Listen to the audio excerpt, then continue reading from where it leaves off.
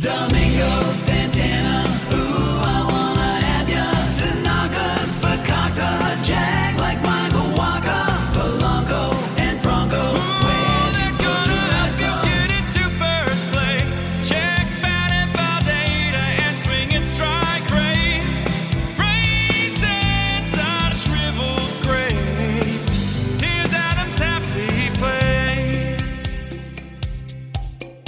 There it is, Scott. All is right in the world right here on Fantasy Baseball today because it's a Kokomo Friday. I threatened Adam Azer. I said, hey, you, get me that music. I didn't say anything like that whatsoever. I'm like, can you just please send me the music so everybody stops yelling at me? But now we all are in a happier place. Actually, that music really does kind of set the tone, I think, for a Friday and a coming weekend. I like this. You're playing it off like we're actually hearing it, which is exactly the way to do it. A theater of the mind, Scott. I'm all about that. You did just break the fourth wall like Deadpool, but I can still appreciate that. It was theater of the mind is what I was going for. How are you doing, by the way? We're going into a weekend. A ton to cover. A guy that I've been kind of railing on a little bit had a little bit of performance today, which I want to talk about. We're going to hit 2 starts. We're going to talk about the most added players. But I'm just curious how you're doing. I see you're in the beautiful CBS studios right now in one of my favorite spots, and I know you've got some playoff rosters that hopefully extend into next week. Yeah, I'm in the Cannell and Bell studio, so if things are misplaced when people show up here tomorrow morning, I've now outed myself. They know who to blame. Yeah, that you did. It's like the third wall thing again, like outing that we weren't actually listening to that song. I'm too honest for my own good, apparently. And I don't remember the actual question you asked me. Just how are you doing? How are your playoff runs you're about to step into? We're going to be covering a lot of stuff, so I wanted a little bit of a minute with you before we just go. I'm neck deep in my playoff runs. I've been eliminated in one league's playoffs. I'm still alive and kicking in the others. And we'll see. We'll see how that goes. I think I'm winning both my matchups. I know you said this in the last episode, but I get a little superstitious talking about being in a lead. I almost prefer I'm in a more comfortable spot when I'm losing, and I don't graciously be like, well, we'll just see what happens. I'm like, nope, I lost. It's over. Season's done. Hey, congratulations, guy. I'm so happy for you. And then I tend to come back and win. And for some reason, that works better than what I feel. I feel as soon as I start telling you, which I have 2 keeper leagues, if I tell you how I'm doing, especially if I'm doing something abnormal, I feel like I've just set the jinx to my team. But we do know that you don't believe in any such thing like that. And now we know that you do, which you seemed non-committal on yesterday, because that is just ridiculous what you're saying right now. I couldn't think of exactly where it was, but it hit me because I was thinking, well, if you ask me how I'm doing, I don't actually want to say because I'm afraid I'm gonna put some bad juju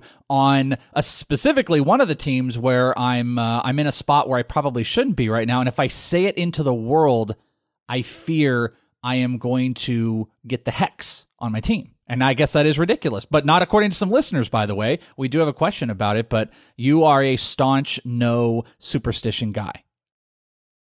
Correct. Okay. All right. Well, let's get into all the stuff and all the things on this Kokomo Friday. And I just had to open it up right off the top. We officially got our Kyle Tucker bomb. Hit his first homer of the season. He was in the lineup, not in center field, by the way. Springer is out for the next couple days. Probably not until next week is the expectation. And Kyle Tucker was in right field. They moved Josh Reddick into center, who, by the way, Reddick had 3 hits on the night. But Kyle Tucker, he hit a homer as well. I think his 11th. But Kyle Tucker opened it up, hit that home run, and really just kind of put it right back in my face when I was trying to question his value for the rest of the season. Yeah, I mean, he went 1 for 4, and we don't know. Springer actually does have a concussion. So, well, they're saying they hope he'll be back next week. Who knows? But we still don't have a lot of evidence that Kyle Tucker is good at the major league level. And I still think it's fair to say with less than 4 weeks to go that we won't have enough time to be convinced of it.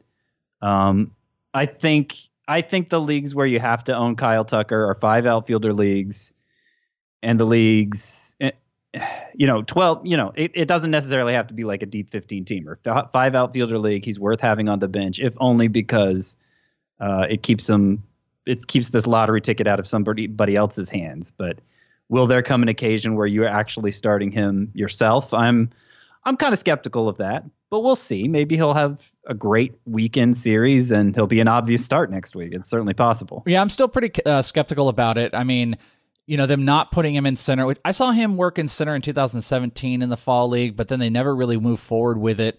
And then he's just gone into working first base. I don't see that as the best sign in the world that they had to move him to right and Reddick went to center. I also just still have my season-long questions, but this, and you're right, by the way, we're not going to have enough sample size to truly know who the guy is through the rest of this year, but this was the type of thing that needed to happen over this next stretch of 3 or 4 games, I believe, to make him relevant through any type of a stretch run. Now, will it actually amount to anything?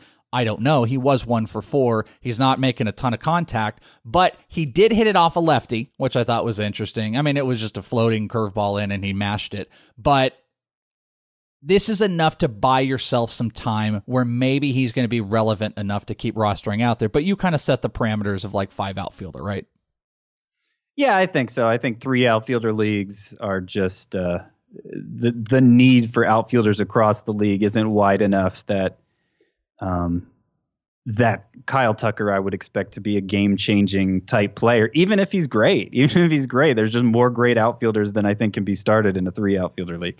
And of note, we're recording around 11:30 p.m. Eastern, and the Mariners and Astros are still going. They're actually in extra innings, so we'll let you know if Kyle Tucker does anything else amazing. One thing that everybody is in need of right now, not only an advancement in the playoffs, is pitching. Pitching is always at the top, and these Friday shows, we are always going to hit the 2 starts. We'll obviously talk about most added, both hitting and pitching, but pitching is the thing that people are trying to get ahead of. So let's spend the next couple minutes talking about said pitchers, and it's a very interesting week. There's a lot of top-end names that have got 2 starts. There's this not super crazy deep middle tier, and then it just falls off. So I would say that there might be a lack of great options. Maybe you'll tell me otherwise, but I'm going to give you a couple pairings, and I want to see where you're at as far as 2 starts for next week. And here are the 4. They're all between 45 and about 60% owned right now over on CBS. You've got Jordan Lyles, who in his last start went 6 innings, gave up 2, struck out 2. He's got Miami and St. Louis. John Means, business, was 55% owned, 6 2/3, 2 earned runs, 4 strikeouts. This was on Thursday. It was his 3rd straight quality start. He's got the Dodgers, and then it looks like the Tigers. Trevor Williams, who's 49% owned, he went 6, 2 earned runs, struck out 6 against Miami recently. He's got the Giants and the Cubs. And finally, our guy from yesterday, Jake Junis, who's 46% owned. He's got the White Sox and then Houston. So again, Lyles, Means, Williams, Junis, all between 45 and 60% owned. Who are you going to let take you down the road of championship runs next week, if any of these guys? I don't think there is a strong justification to start any of them in a league where you're looking to preserve ratios. I think you're better off going with a middle reliever, if that's what it comes down to. If you don't have good enough starting pitchers on your roster, if you're looking to preserve ERA and WHIP, so traditional 5x5 league, and maybe you're not, maybe you're looking to catch up in wins or strikeouts. That's fine too. You have to gamble the ERA and WHIP in order to do that, and I understand it. I think that this particular foursome, Lyles, Means, Williams, Junis, each of them has one excellent matchup and one not so excellent matchup. They are all very borderline. Like, I struggle, those 4 tiers I have when I'm putting together my 2-start pitcher rankings each week, they're right on the fringe of being possible options, at least in a points league, or just I don't want anything to do with them. I think for Williams, Junis, and Means after today's start, his 3rd great start in a row, really his 4th good start in a row, 2 earned runs or less in 4 straight. I think Means is back on the right side of that, but I'm still thinking exclusively for points leagues for this group. Now, if we dig a little bit deeper, and we go really deep because you've essentially set the tone here, which I think is going to set the tone for where I'm going to go with this, but I don't want to not ask it anyways. Well, actually, let me stick with that for 1 second. I lost my train of thought and was about to move on, but I wanted to ask you, desperation. What if you are in desperation mode? You talked about maintaining ratios, but if you're in desperation based on, another team's got a clear advantage, you need to accumulate innings. In desperation, is it John Means is the player that you're going to go with if you don't go the middle relief route of those four? My favorite is probably And the matchups you said it before. One's good and one's not great between all of them. Yeah, it's a really close call between Junis Williams and Means. I think when Junis is good, he has the best chance of getting strikeouts as well, but he has been the least reliable of those three lately. That's a really tough one. That's really tough. I think I rank Junis the highest of the three, but they're consecutive, So I don't know. If you just have a feeling about one, I'd be fine with that. It's really a close call between those three. All right, so I want to dig really deep, but I want to go to this email real quick because it talks about one of these players with performance stuff that have got 2 starts next week, but one of these guys went today. So let me first read the email, and then I'll give you the 3 really deep options that are 2 starts. The email, this is from Jose. He says, "Dear Taylor, Zach, and Isaac." And I thought for a minute, was that the kids from Hanson? Is that Hanson? That's Hanson. Whoa, you knew that. You snap knew that. I thought it was the Tim Allen kids for a minute. Like those kids. I can't remember the show name, though. Home Improvement. I got it. I got Home Improvement like you had Hanson. Do you have a Hanson background? I don't even know what do you mean by that? Do you have a history? Do you have a history with the Hanson brothers? I know they sing the song Mbop. I don't think I could tell you anything else. You could name their names with 3 seconds. They were all the top. rage in middle school. You can't escape some of this stuff. Okay, I get that's fair enough. Daily listener and currently enjoying a first round bye in no small part thanks to you guys. Looking ahead to next week, I'm wondering if I should start Matthew Boyd or a lesser owned 2-start pitcher. Here's where things get interesting. I'm looking at somebody like Logan Webb, who has been good in 2 of his 3 outings. This happened before this outing so far, and is slated to get the Pirates and Marlins both at Oracle Park. It's winning time, and I'm feeling unsure. How do you guys go about this? Thanks for your help, and keep up the great work. We need you more than ever. And he says, P.S. Salute to the well. She's been a great addition, and transition has been seamless even throughout the dog days of late August. That is very kind of you. So there's a 2-parter. I don't mean to move around here, but he says, first off, before answering Logan Webb, would you go the route of a lesser-owned 2-start pitcher for Matt Boyd? Matthew Boyd is probably the most difficult starting pitcher to deal with right now because I think he is an excellent pitcher with 2 fatal flaws.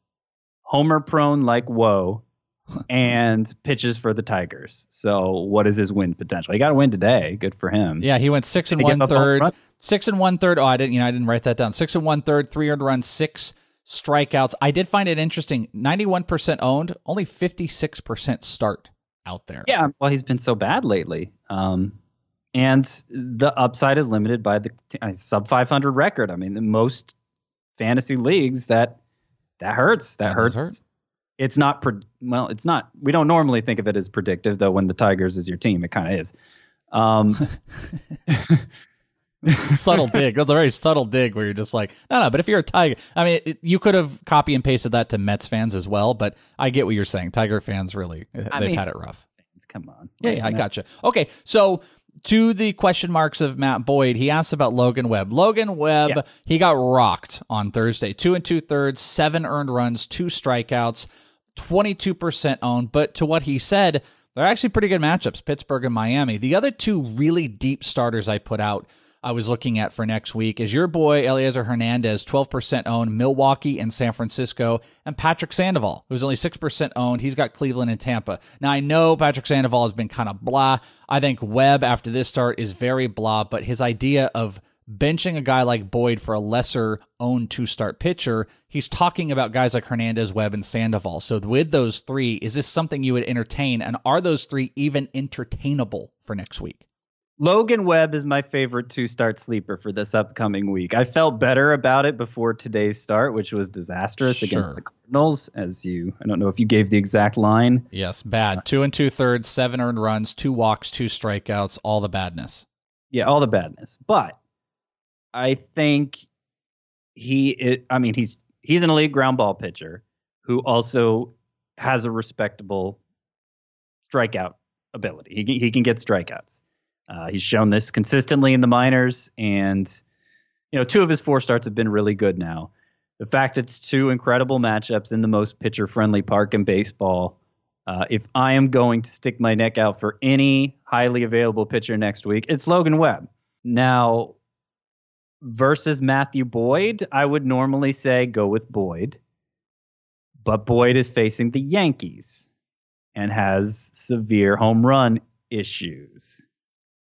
I think I'd go Webb Over Matt Boyd. I think so. Say it. I want to hear you say it. I would go certainly in a points league. Caveat. Can I hedge a little? You were No? definitely hedging. I don't want a non-hedge statement. I want to hear Logan Webb over Boyd. If you can fit him on your roster, Logan Webb over Matthew Boyd. I love it. That's really good. You bring up a great point, though, when you start talking about these high percentage type of guys and the question marks. I was poking at you a little bit about it, or just, poking to get your thought process on it. And, the upcoming week, there's a lot of like 90% owned players are out there. And I took a little peek, just going through some matchups. I've got 3 guys for you here of are you okay to start these highly owned players for next week? Here are the 3. Wade Miley, who is 95% owned and got shellacked on Thursday. He didn't even get an out. Gave up 5 hits, 5 earned runs, no strikeouts. He had not made it to the 6th inning. He has not made it since to the 6th inning since August 2nd, and 3rd start in his last 6 where he's gone under 4 innings. So, Wade Miley. By the way, he's got Oakland and Kansas City are the 2 starts for next week. Zach Wheeler, who's got Arizona and then the Dodgers, and then Jose Barrios, who we talked about, who's got Washington and Cleveland. I look at the matchups for Wheeler and Barrios, and it pauses for me a big time, but Miley was so trash and has been relative garbage as of late, even though he's got 2 great matchups. Are you okay doing the 2 starts for these guys next week? I'm okay with all 3. I'm only okay with all 3. They are not in the must-start tier in my 2-start pitcher rankings. They are in the questionables and sleepers tiers. Obviously, they all fit the description of questionables. Barrios, this is the same argument we've been making all year. He's been knocked around lately, and I think in a way that was fairly predictable, and yet the alternatives you're looking at are somebody like Logan Webb, who we see what can happen to him. Yeah. No pitcher you're going to find out there has lower downside, their downside is any more favorable than whatever Jose Barrios is. And we know Barrios has much more upside. So, and that's kind of true for all 3 of these. I do worry a little about what's going on with Wheeler's stuff because he just hasn't been missing bats like he was before. And in his most recent start, his average fastball velocity was down like 1.5 miles per hour. And he's stepping into the Lions' den with a red-hot Arizona and then the Dodgers. I don't need to put any other adjective in front of it. It is the Dodgers. Yeah.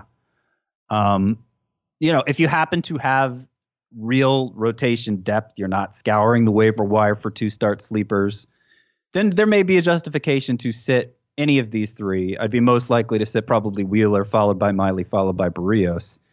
That's how likely I would be to sit them, just to be clear. Or if it's a scenario where you're most interested in protecting ERA and WHIP as opposed to accumulating other numbers, then again, it might be justifiable to sit these and just avoid any potential damage they might cause. But I think most owners, 80% of their owners will probably just need to stick with them. We're not done with 2-start pitchers, but we are going to take a quick break right here in Fantasy Baseball today. More 2-starts, some standouts, news and notes. There's some injury stuff and tons of ads. So quick break. Let's go.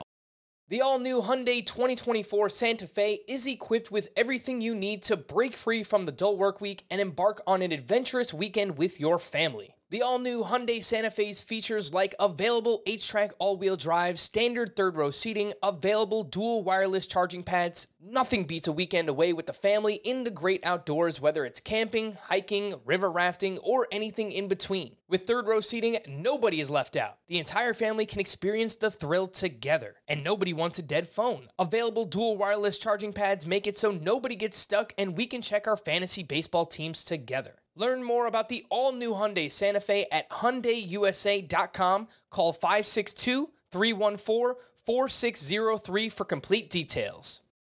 So just finishing up with two-start pitchers, I feel like there's some good work done here. There's the middle line guys, the really deep guys, the questionable marks. So the one thing we haven't done yet, Scott, is throw it to you for any other notes. Do you have somebody that stands out that we haven't talked about? Do you have a worry on the upper echelon that needs to be voiced? Any other news and notes from you for two-start pitchers next week? Well, we didn't include Bauer among that last trio. I almost did. Yes, Wheeler and Miley.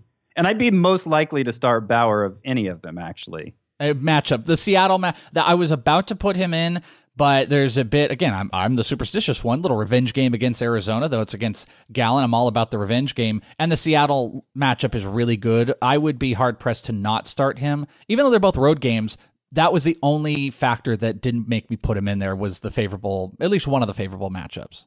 Yeah, and I would consider him there with Barrios in that. I'm not going to go as far as to call him must start, but 80% of his owners, you just got to pursue the upside there, because the downside is just as bad for anything else you could pick up. I think must starts who maybe people wouldn't necessarily regard as such are Zach Gallen and Ryan Yarbrough. And I might need to move Max Fried into that category, actually, after the way he looked tonight. Max Fried, I am becoming bullish on. Dude, let me tell you something. And I know I do this, so, deal with it. But I talk a lot about the Arizona Fall League because it's a chance to catch a lot of these guys, and I've been doing it for years. And you get a lot of these guys before their major league run. And when Fried was out here, the way he was throwing his curveball was so devastating. It was just the stuff he was doing just made your eyes kind of pop a little bit, but then you're just like, he doesn't get the love of the rest of the Kyle Wrights and the Ian Andersons and stuff like that. Through an absolute gem, 7, 1 hit, no earned runs, no walks, 9 strikeouts on Thursday. And I totally agree with you. Against the Nationals. Yeah, against the Nationals. And he's got Philly and then the Nationals coming up again. Yeah, no doubt. Yeah, and that was coming off an 11 strikeout effort last time out. He has one of the biggest differences between his actual ERA and his xFIP. He's had bad home run luck, I would say, because he's one of the top 5 ground ball pitchers in baseball with this GIF-worthy arsenal that you talk about. That's, led to a pretty good strikeout rate as it is, but I think maybe there's even upside beyond that. Max Fried, beyond just the fact he's a 2-star pitcher and, 2 tough matchups, but whatever, it doesn't seem to be phasing him lately. He's right up there with Zach Gallen in terms of who I would consider among my most favored breakout pitchers next year. And that's kind of funny to say that because he has a 16-4 record, but, I don't think most people just looking at the ERA and WHIP would. He doesn't jump off the page as the person people are like, oh, that's the guy who's the 25th pitcher in all of baseball, or some arbitrary number like that. But beyond just what he's done his last 2 starts, his past 7, Max Fried has a 2.90 ERA, 107 WHIP, which is a vast improvement over a season-long WHIP, and 11.4 K per 9. So he might, that might be evidence right there of him turning a corner. Very good. So you guys can make sure you're on the scouring for all of Scott's good content, and as you guys are prepping. But I think that's a good baseline for the 2-start pitchers. We do have some Thursday standouts. I want to get Scott's, but mine are going to be of the double dong variety. And so I've got 3 quick players for you. Bo Bichette, 3 RBIs, 9th and 10th homer on Thursday. Brian Reynolds, who I am increasingly falling in love with, 15th and 16th homer. And then Austin Nola, I believe 5 RBIs, hit his 8th and 9th home run on Thursday. Some standout worthy players. But Scott, do you have any guys that you want to make sure that are highlighted as your standout for Thursday? I do. I always do have You always players to highlight as my standouts, and I'm gonna get those players to you momentarily here. I'm so bad at stalling. I was about to say, so if I broke the fourth wall like you did, I would say you're doing a great job making people think that you don't have the guy yet. Kyle Schwarber. He hit his 33rd home run today, and his 10th home run in his past 34th, by the way. 34. Okay, there you go. His 10th home run in his past 28 games, during which he's hitting 302 with an 1100, a little less than 1100 OPS. His BABIP is less than 300 during that stretch, and I don't know. I'm seeing some encouraging signs here from Schwarber of late. His strikeout rate is down significantly in the second half. He is top 10 in baseball in hard hit rate, according to Baseball Savant, and top 15 in average exit velocity. So he's been hitting the ball really hard. He's been thriving despite a low BABIP, and he's striking out less. I don't know. He might be, 34 home runs. I don't know that he's, I guess the fact since it gets left-handers sometimes puts him, a little below the Jorge Soler tier, but he maybe not by much. He's one of those guys that's so interesting because, I brought up like you just mentioned Jorge Soler and like how he has the potential. He's going to move up a good amount, but it's going to be more about him coming up and a guy like Chris Davis coming backwards. But at the same time, just paying for middle average homer guys in the middle rounds of your drafts will never make sense because guys like Kyle Schwarber, they're the reason that you can keep pushing back. They're the reason you get speed and potentially pitching early because you're going to be able to pick up guys like Kyle Schwarber. If you get a 240 average and 35 homers, we're going to be able to deal with that just fine. He's a sneaky play for next year and quietly done it, I believe, as well. Yeah, Without fanfare. I don't know if I totally agree with. I'm getting pretty. What do you not agree with? Pretty wary of the breathless pursuit of stolen bases early in drafts because if you're just okay, yeah, you can make up home runs later for sure. Can you make up batting average later, and can you make up everything that goes with it later in terms of run scoring potential specifically? To your point, there's an argument to be said though that if you're going to take a category to punt, average might be the most puntable strategy. Not that everyone wants to go into drafts punting. I prefer to be well balanced, but there's a spot where you say, do I sacrifice the average to make sure that I've got the big power numbers where the power numbers also come runs and RBIs? I think that's where a little bit of I do agree it can be overplayed. I didn't make that play in the too early mocks that I just did, but I think there's a middle ground between crazy diving all in for stolen bases and avoiding incredible talent, and while at the same time avoiding it and thinking it's overplayed. I think there's a middle ground in there. That's where I sit. I think. Well, I'm going off this early mock draft you're taking part in, and I think it's more on the crazy pursuit. It's more on the crazy spectrum right now. Looking at how early Jonathan VR went, third round. I think Victor Robles went in like the 6th round or something. I was hoping for him late. Yeah, you're right. No, the speed is before George Springer. Victor Robles. The speed is a disaster. Okay, so to your point, you do bring up a fair point. We're getting into the 2020 stuff. There is going to be an aggressive pursuit that might enable people to play the pivot strategy. And there's nothing wrong. And the pivot strategy you might be able to do a lot of good stuff with if you're comfortable with guys like Malik Smith and Delano DeShields much, much later. But pivoting, you are a pivoter right now. And I think there's nothing wrong with that. Well, I've seen somebody suggest to take Adalberto Mondesi in a 5x5 league. Obviously, it's the one that emphasizes the format that emphasizes steals the most. Yeah. Mondesi is a first rounder in that format. I'm having trouble fitting Nolan Arenado into my first round. You're going to pass up a bat like that for Adalberto Mondesi, who, as much as I liked him coming in, I think, I've been wrong about him in some ways. Basically, steals are the only thing you can count on him for. And that's a little crazy talk to me, though. That's too chase. I'm saying the Mondesi in the first round. That's too much. about him in the first round. Yeah. Yeah. I mean, again, like I've been doing breakdowns on ITL about what the talent that deserves to be per round. And you start looking at what the first and second round talent is, and I get the chase for Mondesi, but it just doesn't make sense. It just doesn't. It's overplayed to your point. All right, a little good 2020 talk here. How about some news and notes? This is an important one. Probably deserved to go a little bit earlier, but the Cubs placed Craig Kimbrell on the 10-day IL, retroactive to September 2nd with right elbow inflammation. Not good, Bob. Not great for my fantasy team that I don't want to jinx here. Pedro Strop will likely get the save chances while Kimbrell is out. Where are you speculating? I think I saw another name in there beyond Strop and Cishek. And I saw Holland pitch tonight, but it was in a non-save situation, if that was one. I think it's going to be like a wide open committee because the other times we've seen Kimbrell go on the IL, that's what they've done. Like there's not a clear enough option to step in. So I'm not, you're not picking up Cishek or Strop. I mean, I guess if I lean toward anybody, it would be Strop, and I'm honestly not even sure what he's done since returning from the IL, if it's been too horrible to justify. But he's the only one that Joe Madden has shown favoritism for in the past. He hasn't been great. Not great, Bob. No, not great, Bob. I saw mention of maybe Rowan Wick being an option, and his numbers are solid, but you might be better playing in a different pool. I know the save opportunities are high in Chicago, which makes it a nice thing, but maybe a guy like Joe Jimenez, 32% owned, got his 5th save of the year. It was his first since August. But he's a Tiger, right?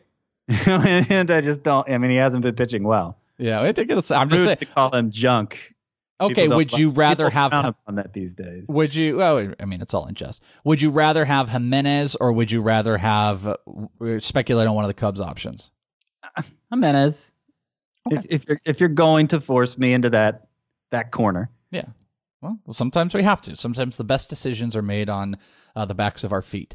Speaking of the Cubs, Javier Baez was scratched from the Cubs starting lineup on Thursday due to lingering soreness in his left thumb. Not great. Tommy Pham was removed from Thursday's game against the Blue Jays due to right forearm tightness after stealing his 20th base.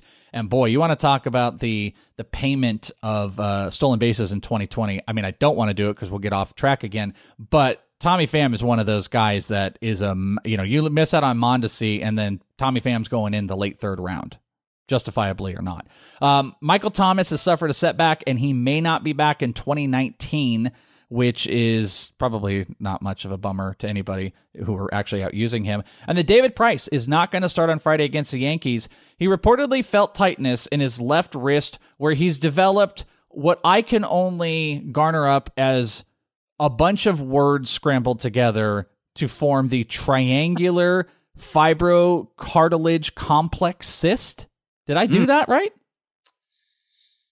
I guess it sounds like a new optic cable, I mean, can't they just say he just wasn't feeling good? It's like his wrist wasn't good. The triangular fibrocartilage complex cyst, the TFCC is what, and everybody's just running to WebMD right now, and they're like, "Oh, I probably have that."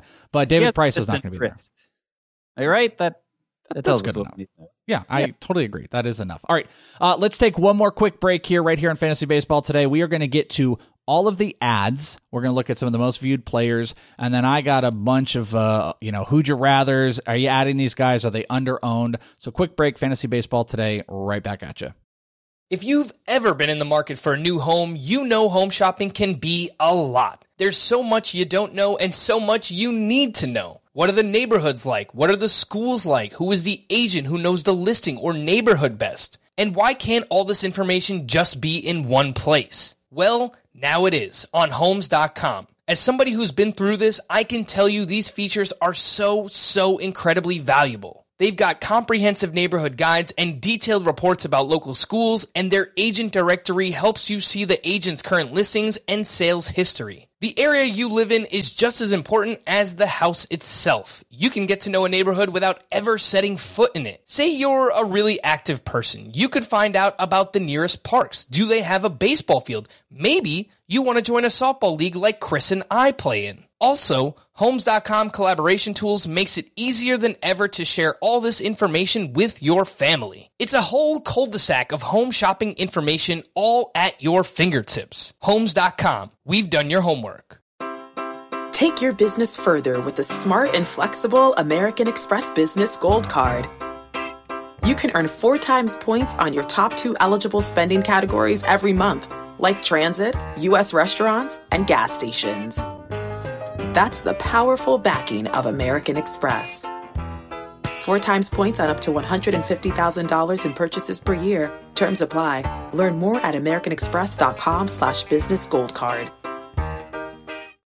Over the last week, Mr. Scott White, here are the 3 most added pitchers. Sean Manaea had the biggest percentage move, I believe, 41%, now owns 63% of the time. Jordan Lyles is from 47 to 62%, and Anthony Desclafani, 57 to 70%. Do you believe there's some under-ownage at all with a guy like Manaea or Desclafani, or do you think people are on the right track, this is the right direction, and these are 3 pitchers that should be the top 3 added? Manaea and Desclafani, I think, are both among the pitchers that are somewhat available. I think they have the best chance of helping you down the stretch. Desclafani, I think, is one of the few truly boring options out there, which I mean in the nicest way possible, in that, it may not be great what he gives you, but it probably won't be terrible either. And that's a lot more than a lot of pitchers are giving you these days. Manaea, I have some hope that maybe he's a pretty reliable option down the stretch. Lyles, I'm not really buying into at all. You're not there. The most viewed player of all, probably not a shocker because I believe the start is coming up here maybe on Friday, if I'm remembering correctly. Brendan McKay, who's 51% owned. So less than those guys that I just told you about. I see, people are trying to take their shot. They're shooting their shot. Sean Manaea, by the way, was the number 2 most, but Brendan McKay almost doubles it. Do you think people are trying to shoot their shot, and how comfortable are you shooting that shot with Brendan McKay and the volatility that not only has the rookie pitchers had, but he has? You were just talking earlier about guys that you'd almost rather not roster, and you put a middle reliever out there to mess with your ratios. If he's going Friday, are you comfortable risking it all on Brendan McKay? No. It's okay to view him, but I would not add him. I certainly would not start him. And he'll probably be good someday, but it's not. I'm not about to gamble on it being today. No. The most added hitters, I've got 4 for you. They all ended around the relative range here. So let's see if maybe some of these guys are possibly under-owned here. Gavin Lux, the most added, 42% up to 67%. No shocker there. Kevin Newman went from 42 to 59. He was 1 for 4. He's got 10 hits in his last 19 at-bats, by the way. He was 1 for 4 on Thursday. Colton Wong, who got a lot of run yesterday, 43 up to 56% owned. He was actually the 3rd most added hitter. He was 1 for 4, and he's got hits in 12 of his last 14 games. And then you got Jurickson Profar, who's went from 49 to 62%. So what do you make do of this list as far as must-own, must-starts, bench players to under-owned? Parse this out for me. Lux is the one to add, and the others probably not. Newman and Wong, there's the potential that they could give you kind of a hollow batting average. But if you're trying to make up ground in batting average in a roto league, that's not a winning strategy at all. Maybe if you're playing if you're looking at what your opponent has in a head-to-head categories league, it might make some sense, but that's really the only scenario where I see it, apart from leagues that are just so deep that you have to reach that far into the second base pool. Who do you dislike the most here? Maybe that's a better way to put it. I feel like I want to say you're going to go with Profar as your most hated of these 3. It's Profar. I think Profar is the least usable. I don't know that he's the lowest upside, but he's the least usable, especially since they have Sheldon Noisy there competing for starts at second base too. It looks like Profar's gotten some time in the outfield, but that's at the expense of Seth Brown. So, I'd be interested in hearing more about maybe if Profar has made some adjustments that are, well, you know what? His numbers recently aren't even as good as I thought they were. So never mind. So Profar's just not that good. Easy cut. Why doesn't everybody love me? These are two guys that are under 25% owned, and we've been talking a lot about them. Nick Solak, 1 for 3, 2 RBIs, hit his second homer. He has now played 16 games, and only 4 times has he not had a hit. 19% owned. And how about John Birdie, who's 23% owned? He went 2 for 5, 4 runs. 4 runs. He's got a 278 average, 4 homers, and 7 stolen bases in August. So he's just continuing to do the stuff. John Birdie, Nick Solak. Why doesn't everybody love them? I mean, I would say it's just because there are too many infielders who are too high end to even bother with this next rung of the ladder. But when you compare their ownerships to the last group we talked about, Colton Wong, Jurickson Profar, I agree. It doesn't make a lot of sense. Part of it is I just think they've entered the discussion so recently, while those others have been there since the beginning. I mean, Profar was universally drafted. Wong was very popular pickup in April. So that probably has a lot to do with it. Maybe the majority to do with it, frankly. Solak, right under Lux as far as your desired ownership. Would that be correct? Solak over Wong and Newman? Hello, Newman. Yeah, I mean, unless you're specifically looking for batting average, which isn't a great approach anyway. Which we know we can punt from my great take earlier. Yeah, I mean, I don't know that I totally agree with that. But that might be a better conversation to save for another day. I know, I'm just poking. Am I under-owned? All of these guys, okay, answer is probably yes, but I want you to pick the one that's the most egregious of under-ownership. Ben Zobrist, who is 6% owned, went 3 for 3 with 3 runs on Thursday. Harold Ramirez hit his 10th homer of the year. He's got 3 homers in his last 6 games, only 9% owned. Jose Iglesias, 1 for 5 with 2 RBIs, hit his 11th homer on Thursday, second straight game with a homer, and he hit .359 with only 2 homers and a stolen base in August, but he had 33 hits and 92 at-bats in August. And then Brandon Dixon, who has an incredibly quiet 15 homers. He's only 6% owned, multi-hit games in 2 of his last 3 coming into Thursday. So they all have a combined ownership, I believe, of 32% if you take all 4 of them together. So who is the guy that this needs to be rectified with? Who are you making the case for? I mean, maybe Zobrist. He just got back after a long layoff dealing with personal stuff. Reached base 5 times today as the Cubs leadoff hitter. If he is the Cubs' everyday leadoff hitter and they have had trouble filling that leadoff spot, they've had trouble filling second base this year with somebody they like. So I could see it. And I think there's a potential, knowing his on-base ability and the hitters hitting behind him, he could be a significant run scorer the rest of the way. So Zobrist, I think, is the best choice of these. I'd put him behind like Solak and, of course, Gavin Lux, if I'm talking about middle infielders to add. But would you like Zobrist over Newman? Not right now. I mean, I have to be convinced he's playing every day first. Over Profar, though, because you hate Profar. Yeah. I think so. Okay. Let's get back to some pitchers here. Are we adding these guys? These guys are right in the middle to fringy area, just around our under 50% owned, so probably wildly available. 3 guys for you. Nathan Eovaldi, who's 44% owned on Thursday, went 5, gave up 1 earned run, walked 4, struck out 3, but it was his first time going 5 innings since April 17th. There's reasons behind that, of course. He's got Toronto and then Philly coming up. Martin Perez, who's 50% owned, went 6 innings, gave up 1 earned run, walked 2, only struck out 1. He was lit up in his last start where he went 2 2/3, gave up 3 earned runs. He's got Washington next. And Reynaldo Lopez, who's 46% owned, had a gem. 9 innings, gave up 1 earned run. Oh, no, he didn't give up an earned run. Maybe I think I wrote that wrong. But he had 11 strikeouts. He had went 2/3 of an inning with 6 earned runs in his last start. He's got KC, then Seattle. So, Reynaldo Lopez, Martin Perez, Nathan Eovaldi. Who do we want? I might pick up Lopez if that Kansas City start goes well. Then I think you have a pretty good sleeper for that Seattle start.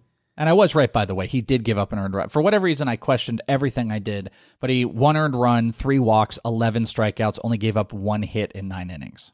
Yeah, he has these flashes of brilliance, Lopez, like today, where he looks like he could. I mean, he was a very high-end prospect when he made his way to the majors with the Nationals. Loved him. Absolutely loved him. I was shocked he was put in that trade. It was just like, he's the throw-in guy. Him and Dane Dunning are going with Lucas Giolito. What?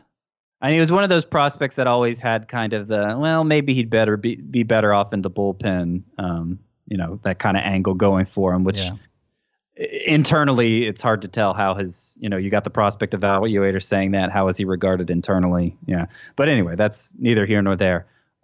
Every time he has one of these starts, they always attribute it to focus, his pitching coach, his manager.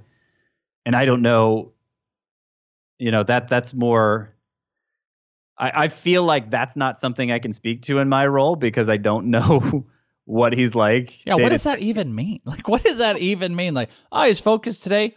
Let's get to the bottom of why is he not focused at other times? That's well, odd. I mean, look, it means something. I certainly have days where I'm not focused and I don't do my job as well when I'm not focused. I think you can apply that pretty easily to a baseball context, but that was very humanistic of you. I appreciate that. I don't like to think of baseball players as humans. They're superhuman hybrids of practically wearing capes. So I don't think of like real life things that affect, but it is true. It absolutely. I mean, look at Ben Zobrist, perfect example, going through a very personal matter, with marriage and stuff, and he was out for like 3 months. 3 or 4 months. I mean, doing baseball that. especially requires such a high level of precision. Pitching is better. Well, I guess pitching or hitting both do. I mean, I'm not somebody who's really that has a lot of athletic prowess experience in his history, but I think of just something like you go play putt-putt. Like if you're not totally focused on that putt, you're gonna miss it. Like. I don't know. It's probably an oversimplification, but I think there's something to it. I mean, I do like the idea that you just compared putt-putt to Reynaldo Lopez going 9 and striking out 11. I can appreciate that, but he is the pick. All right, little bit deeper, little bit fringier. Adding these pitchers, Jason Vargas, he went 5 1/3, gave up 2, struck out 6. He's got Atlanta and then Boston. Blah. Colby Allard, who's only 31% owned, went 6 2/3, gave up 1 earned run, walked 2, struck out 2. Pretty decent as of recent. His last start, he went 5 2/3, gave up 2, struck out 4, and then he had that really good one where he struck out 8, no earned runs given, and 6 1/3. He's got Tampa and then Oakland, and then finally Brett Anderson, who had a less than stellar day. 5 innings, gave up 5, struck out 4. His previous 2 both went 6 with quality starts, so he's got Houston and then Texas. Those are the next matchups for all those guys. So Allard, Vargas, Anderson. Choose your side and choose wisely. I will say, I'll say Allard's the guy here. If I had to pick one, I don't think I don't the group to get excited about in general. But I've continued to express some optimism for Allard that he hasn't really let me down on. He hasn't, I think, done anything to really open anybody's eyes either. So he's pretty fringy. If he happens to have. Yeah, I mean, I don't know. I don't know that he's going to be usable the rest of the way. I don't know that any of these 3 are. I mean, you've kind of set the standard as we're just poking around, trying to spark something in everybody's minds here. As we talk about the players, it's going to help people move in different directions. But you did kind of set the standard where you were saying like these 45% owned, the fringy type of pitchers that I brought up earlier, like the Jake Junises. Those are guys that, if all things are considered, you'd probably rather go ratios with middle infielders. So as we dig deeper, it's more of a push, and we're finding these guys, if people really have to press themselves, that's why Allard is the option. I didn't quite finish to the point. Please. Finish the point I was building to on Lopez because I got sidetracked. Oh, yeah, please do. Sorry, I didn't mean to move us past. But, no, it's fine. So he has these flashes, and when they happen, they attribute it to focus. Well, I noticed his slider was especially effective in this game.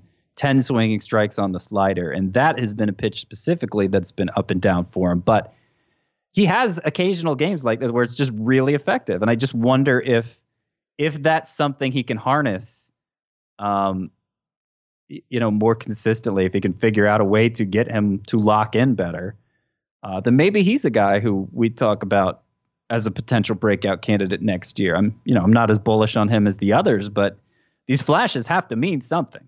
I'm a believer in the flashes too. I think, as you know, you talk about focus and you talk about the teachability of a lot of players.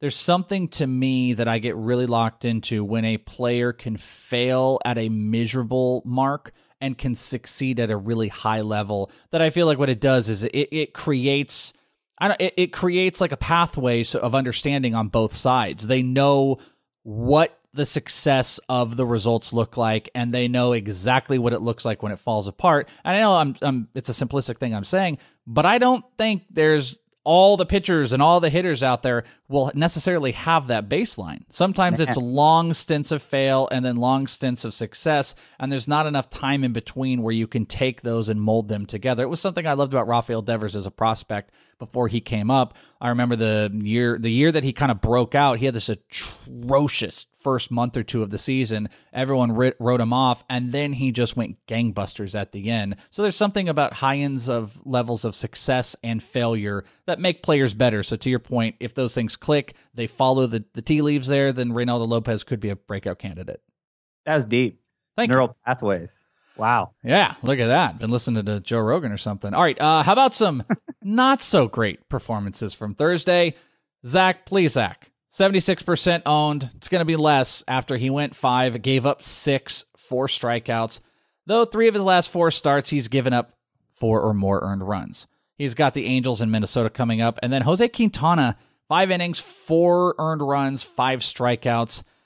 There's not some great performances. And we've mentioned a couple of the others, guys like Brett Anderson. I don't know what you do with that. Does Plesac worry you at all? That he's given up 4 more? Okay. I don't think he's very good. I've been saying that for a while now.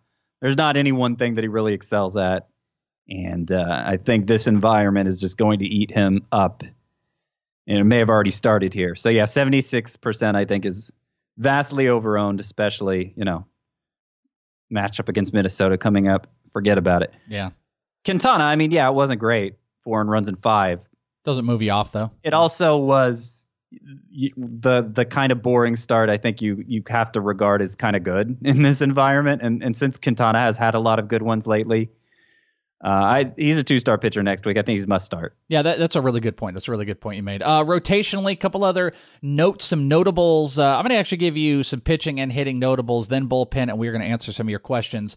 We already talked about Max Fried. How about Dakota Hudson, who I feel like you went on about a couple times. Maybe it was earlier this week or last week. 87% owned, got his 15th win, went 6, gave up 1 hit. He did only strike out 2, but a pretty dominating performance. And I feel like you were waxing some positive poetic comments on Dakota recently. Did I make that up? Well, Dakota Hudson it's kind of the opposite of what I was saying about Plesac. Hudson has one thing he very much excels at. He is the best ground ball pitcher in baseball. And suddenly he now has given up a total of, what is it? It's a ridiculously an unbelievably low number. 7 total hits in his past 4 starts. Obviously that isn't going to continue for a non-strikeout pitcher, but I think it speaks to how good he is at avoiding hard contact and, preventing, combined with his ability to prevent home runs as an extreme ground ball pitcher. I mean, I don't know. He's obviously not somebody we fantasy analysts traditionally would gravitate toward, but because competent pitching is so hard to find, I think we have to look a little harder for it. And, Hudson has a lot of quality starts this year.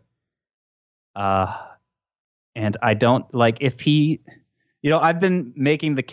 I've made the case a few times that Mike Soroka, who also is an extreme ground ball pitcher and obviously more successful overall than Hudson, I think he has it within him to figure out how to miss more bats going forward. Like that's kind of the next step for him. And I think his arsenal is diverse enough and high end enough for him to do that in kind of an Aaron Nola sort of way. I'm not as convinced of that for Dakota Hudson, but it's kind of like this is kind of like the Jeff Luhnow evaluation method, where if you can find, his time with the Cardinals and later with the Astros, they have such a high success rate on late draft picks, and I've heard it's because he pursues these standout skills, and sometimes it develops into more, and maybe that'll be the case with Dakota Hudson. It has been so far. Sonny Gray went 6, struck out 7 with 1 earned run on Thursday. Steven Strasburg went 6, 3 earned runs, 7 strikeouts, but 4 walks. On the hitting side, a couple other notables. Marcus Semien, 4 for 4, 2 doubles with his 8th stolen base. Been phenomenal. Bryce Harper had a couple stolen bases, 5 stolen bases since August 15th. So if you're not going to hit for average, at least when you get on, steal some bases. And he didn't do it with Pete Alonso, Scott, but Mike Trout hit his 45th homer to tie Pete Alonso, 2 for 3 with 2 RBIs. And as you and I were talking, we didn't do any more research on it, but I felt very underwhelmed after my super exciting time spent realizing that Alonso and Trout had 13 homers on the same day throughout the season. And then we started talking, and it felt like probably everybody does. At least nobody did the work and reaffirmed it for me. So I have a little bit of belief in my mind that like what I did was special, though it wasn't. Yeah, I think they were right on target probability wise. Yeah, probably. Over on the bullpen, we talked about Joe Jimenez. Leclerc had his 10th save. Taylor Rogers got his 24th save. By the way, 5 saves since August 24th. Emilio Pagan with his 18th. And Genesis Cabrera got a 3-inning save, his first of the year for the Cardinals. So what an outing that was. Hudson to Cabrera, and then lights out. You already said Leclerc, not interested. Jimenez, possibly interested. Rogers and Pagan, they're just those cheap save options you picked up later that they're absolutely just doing everything you need them to do right now. No, I'm not totally disinterested in Leclerc. I think he's better than Jimenez. He has great strikeout ability. He has been frustrating this year. But it seems like they're committed to giving him all the save chances down the stretch. He's about there with like Mark Melancon. I'd put Melancon a little ahead of him.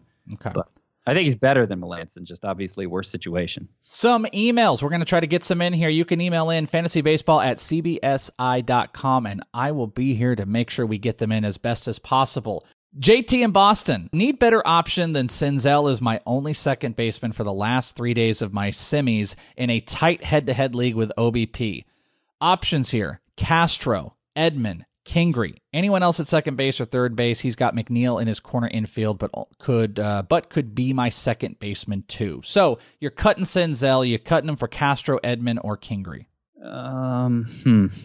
Wish I had my hitter matchups here in front of me to tell you who is the best of those. Doesn't look like. Let's see. Let me see if I can figure this out real quick. Edman has good matchups, but he's probably my least favorite player. Castro, who are we talking about? Castro. Starling Castro. Starling Castro. Another couple hits. He had 2 more hits on Thursday night. Yeah. Oh, the Marlins actually have great matchups. So he might be the choice there if we're going to go week by week. Let me see. Because he asked anyone else. And considering the options, it sounds like a pretty deep scenario, the options he's considering here. So, my boy Joe Kipnis under him, but they're facing 3 lefties this week. Yeah, I think Starling Castro sounds like the best choice. Okay, and this is good. There's another question Jim asked. He asked about picking up Castro or Wong or Kingery rest of year. It's a keeper league, 5x5 OBP. Assuming Castro is still the guy, or pick Wong or Kingery, however you want to do it. Do whatever you want. It's a free Friday here. Would you cut Kane or Fletcher for any of those 3? Kane or Fletcher? Your boy Kipnis is out there, and as is Arise, also available.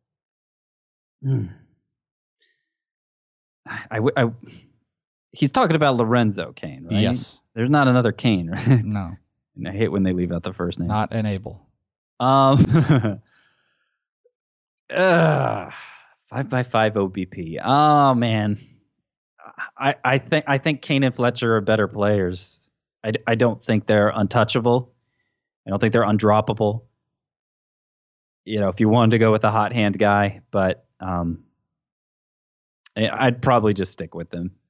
Dear Brian, Brandon, Derek, Charlie, and Brady. I don't know.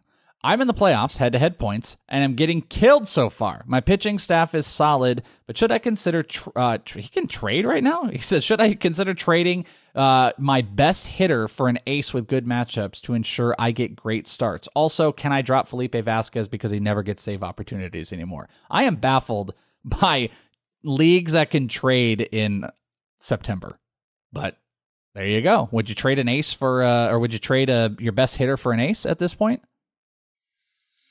And the fact that you can make roster moves, I guess that's. But a head-to-head points league with daily lineup changes, that sounds like a bad idea. That sounds crazy to me. Anyway. Would you trade Trout for Scherzer in points? These are weird questions, I gotta say. I don't know. It's a Friday, man. Weird questions. I'm just trying to figure out exactly what scenario he's talking about here. He's getting killed, so he's talking about the middle of a matchup, right? Yeah. And so we got to think about who these guys are facing the rest of the week, right? Unless it's a 2-week matchup. This is confusing to me. Don't do it. Don't trade. do it. I agree. Thank you. I was literally just about to intervene and just say, don't do it. 2 more here. Let's get 2 more in here. Omar says, hey guys, would you drop Mark Canha for any of the following to start at utility for the next 2 weeks? 6x6 categories with OBP. You've got Franmil Reyes, Adam Frazier, Kyle Tucker, J.D. Davis, and Eloy Jimenez. Are you dropping Canha for any or multiple of those guys? J.D. Davis is the only one I would consider. Of course. I think J.D. Davis is better than Canha, but it's pretty close. Let me look at the matchups. Mets matchups this upcoming week are they're okay. Oakland's are worse. So, yeah, I would swap out Canha for J.D. Davis. All right, here's the last one. I'm going to try to get this in as quick as I can. Hey, guys, I know Scott said he's not into superstitions, and I'm usually not either. But, there's always a but.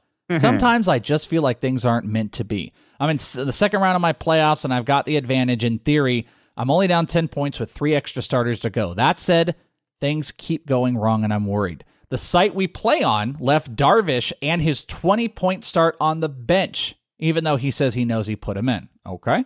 Brett Anderson was supposed to be an okay stream against the Tigers, and instead they moved him up against the Angels, who aren't the Yankees. But they've also not... I can't say that. All right. My opponent has also bums like Ford and Yastrzemski hitting homers with what feels like a daily occurrence, even though Jay Bruce hit a bomb on his off day. He says, my team has Betts and Story and Contreras and all these great players, and he even has J.D. Davis, the best of all of them.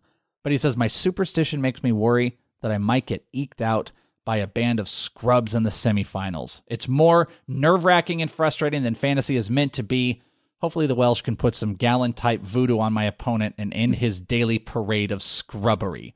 He does want to know, do you start... Well, you don't start Price against the Yankees because he's not out there. Would you stream Alcantara, Montgomery, or Duffy this weekend? And then you may comment, of course, on any superstition-based arguments you have.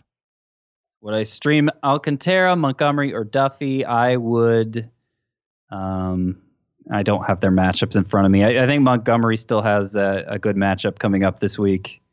So he would be my choice. Ooh, I'm streaming Duffy this weekend too, and I'm nervous about it. That was Mike in New York. Who feels... I'm telling you, I think the playoffs bring out the superstition in all of us. Like, it's not meant to be. I think this is different. I think meant to be, to me, that's more like divine providence, which is something I can get behind.